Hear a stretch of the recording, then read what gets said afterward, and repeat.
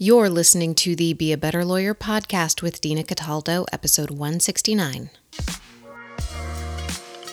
So how do high-achieving lawyers break through generations of being taught that we have to grind ourselves into the ground to get results for clients, build a successful business, and create a life we love? While law schools are busy teaching the rule of law, they're slacking on teaching us how to be a better human to create for ourselves the success we thought we'd achieve after law school. This podcast bridges the gap between law school and life. Hello, my friend. Let's talk about brain management, shall we? Look, we don't get a booklet that tells us how to use our brains. And we hear this phrase, common sense, just thrown around a lot. But if there were such a thing as common sense, wouldn't it be more common? Wouldn't everyone agree on what needs to get done in the world, much less a project at work? Well, there's no such thing as common sense. There's only thoughts that are in each of our brains. Some of those brains are managed, some of them aren't. Sometimes other people agree with our thoughts, sometimes they don't. Things are easy in our life when they're going our way, but when things aren't going our way, we need to pay attention to our brain management. So today I'm going to break down this concept as it relates to things that happen in your life when you have expectations, you have goals, you have things you want to accomplish, you want things done. And I'm going to talk more about brain management in the Calendar Masterclass for Lawyers that's happening this Saturday. If you're listening to this when the podcast comes out August 26th, 2021, then you definitely should sign up at dinacataldo.com/masterclass. I am going to teach the 3 fundamentals of time management: identity change, brain management, and simple systems mindset. You can probably tell that this masterclass is going to go deep. This masterclass is probably the deepest I've gone into the psychology of time management and achieving with ease, so you don't want to miss it. You can get all the details and sign up at dinacataldo.com/calendar masterclass. All right, so let's talk about brain management when things don't go our way. So let's say it's Monday morning and you get to the office. You had your day all planned. Everything was as you wanted it, as you expected it. And then someone comes into your office and drops a case on your desk. And they say it's due at the end of the day. And the person who has not learned brain management skills may spin out in rumination. They may be thinking about how this isn't fair or how this isn't what should have happened. They get into stories about how things have gone terribly wrong, or stories about what their boss or their clients think of them. They get into stories about their lack of ability to manage their skills or have boundaries, and they start to really beat up on themselves. And you'll notice this happening to yourself, and you'll notice the lightness that you felt when things were going your way suddenly feel like there's been a big brick dropped on you. So if you don't have another word to describe it for yourself, the feeling that you're having, notice the heaviness that you feel if you drop into these stories. Now, the person who has brain management skills quickly bounces back. They reprioritize, they see that this isn't a problem, they get moving, they get things done. Maybe they take some things off of their calendar, but they stay focused on keeping things moving. Or how about this? You have the perfect romantic weekend planned with your partner. You have a great restaurant picked out, a great park you're going to walk to afterwards. Then your partner's mom says she's taking an unexpected trip and asks if she can stay with you. Your partner says yes without your input, and your mother-in-law is now going to dinner with you. The person who hasn't fully developed their brain management skills quickly falls into stories like, she hates me. This isn't fair. My partner should have said no. I should have said no. This weekend's going to be awful. I don't know, maybe you love your mother-in-law and this doesn't apply to you at all.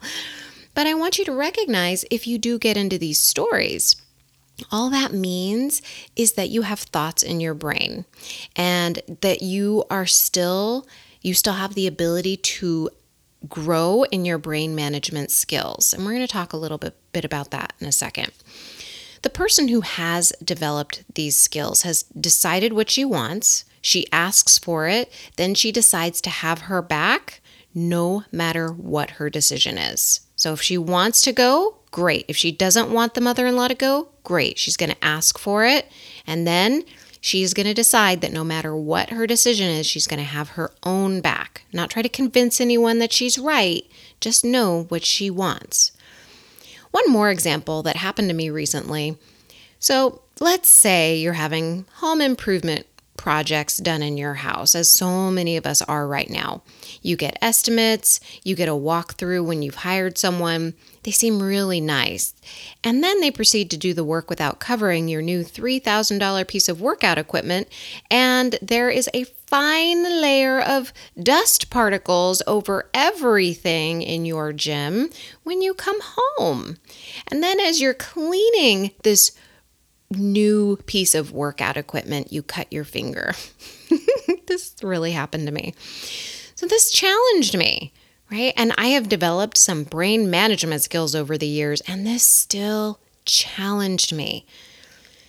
The person without any of these skills may blow their top at first sight of the dust and leave an immediate 1-star review on Yelp, right? They might yell at people, they might berate them. They'll be acting from a place of anger. And the person with brain management skills may still have anger, okay? It doesn't remove the anger. It may even show up in that moment. But they quickly understand that the only thing that's happened is that their expectations have not been met, that they are having thoughts, that there is a solution to what's happening, and that everything will be okay. And then they take action from that place. Okay? Every bit, like I mentioned in each of these 3 examples, it's all interchangeable, right? Like all of the skills that I just mentioned within each of these examples, they're all transferable to each and every one of these examples. So I want you to see that.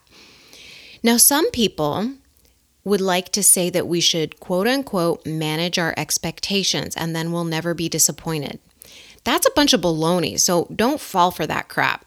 When we work from managing expectations, we settle and we keep our sights low. You're listening to this podcast, so I know you have the highest expectations of yourself and what you're capable of. So we're not playing the managing expectation game. We are action takers. We don't settle. I'd rather feel disappointment and all the fear that comes with going after what I want in my life than think that I tried to manage my expectations and set my sights low. Okay?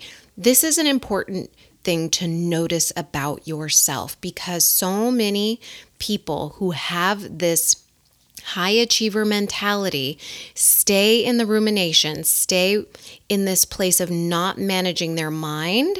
And I was there too. This is where I started, and that's what led me to doing everything that I am now to help lawyers get out of it, because I saw that all of these high expectations of myself felt crushing. I felt like I was being weighed down by these expectations because I couldn't meet them head on. And the only reason I couldn't meet them head on is because I didn't have brain management skills. I just didn't know that my thoughts created my feelings. In fact, I didn't know feelings were important, and I was completely disconnected from them. I pushed them aside anytime I felt anger, disappointment, frustration, pressure, overwhelm, anything like that. I pushed it aside because I was doing the work. I thought the doing was the important thing. I didn't realize how I was being was the most important thing. And the way you know how you are being in this moment are your feelings. Feelings are our superpower, and they are necessary if we want to manage our brain. They help us understand what's going on in our head so we can manage what's going on in there. When we feel overwhelmed, we know that our brain is having trouble processing information. We can take a moment to see what's happening. We can feel our body and say, okay, I'm feeling overwhelmed. All right, here it is. Now what? This isn't a problem. Now what?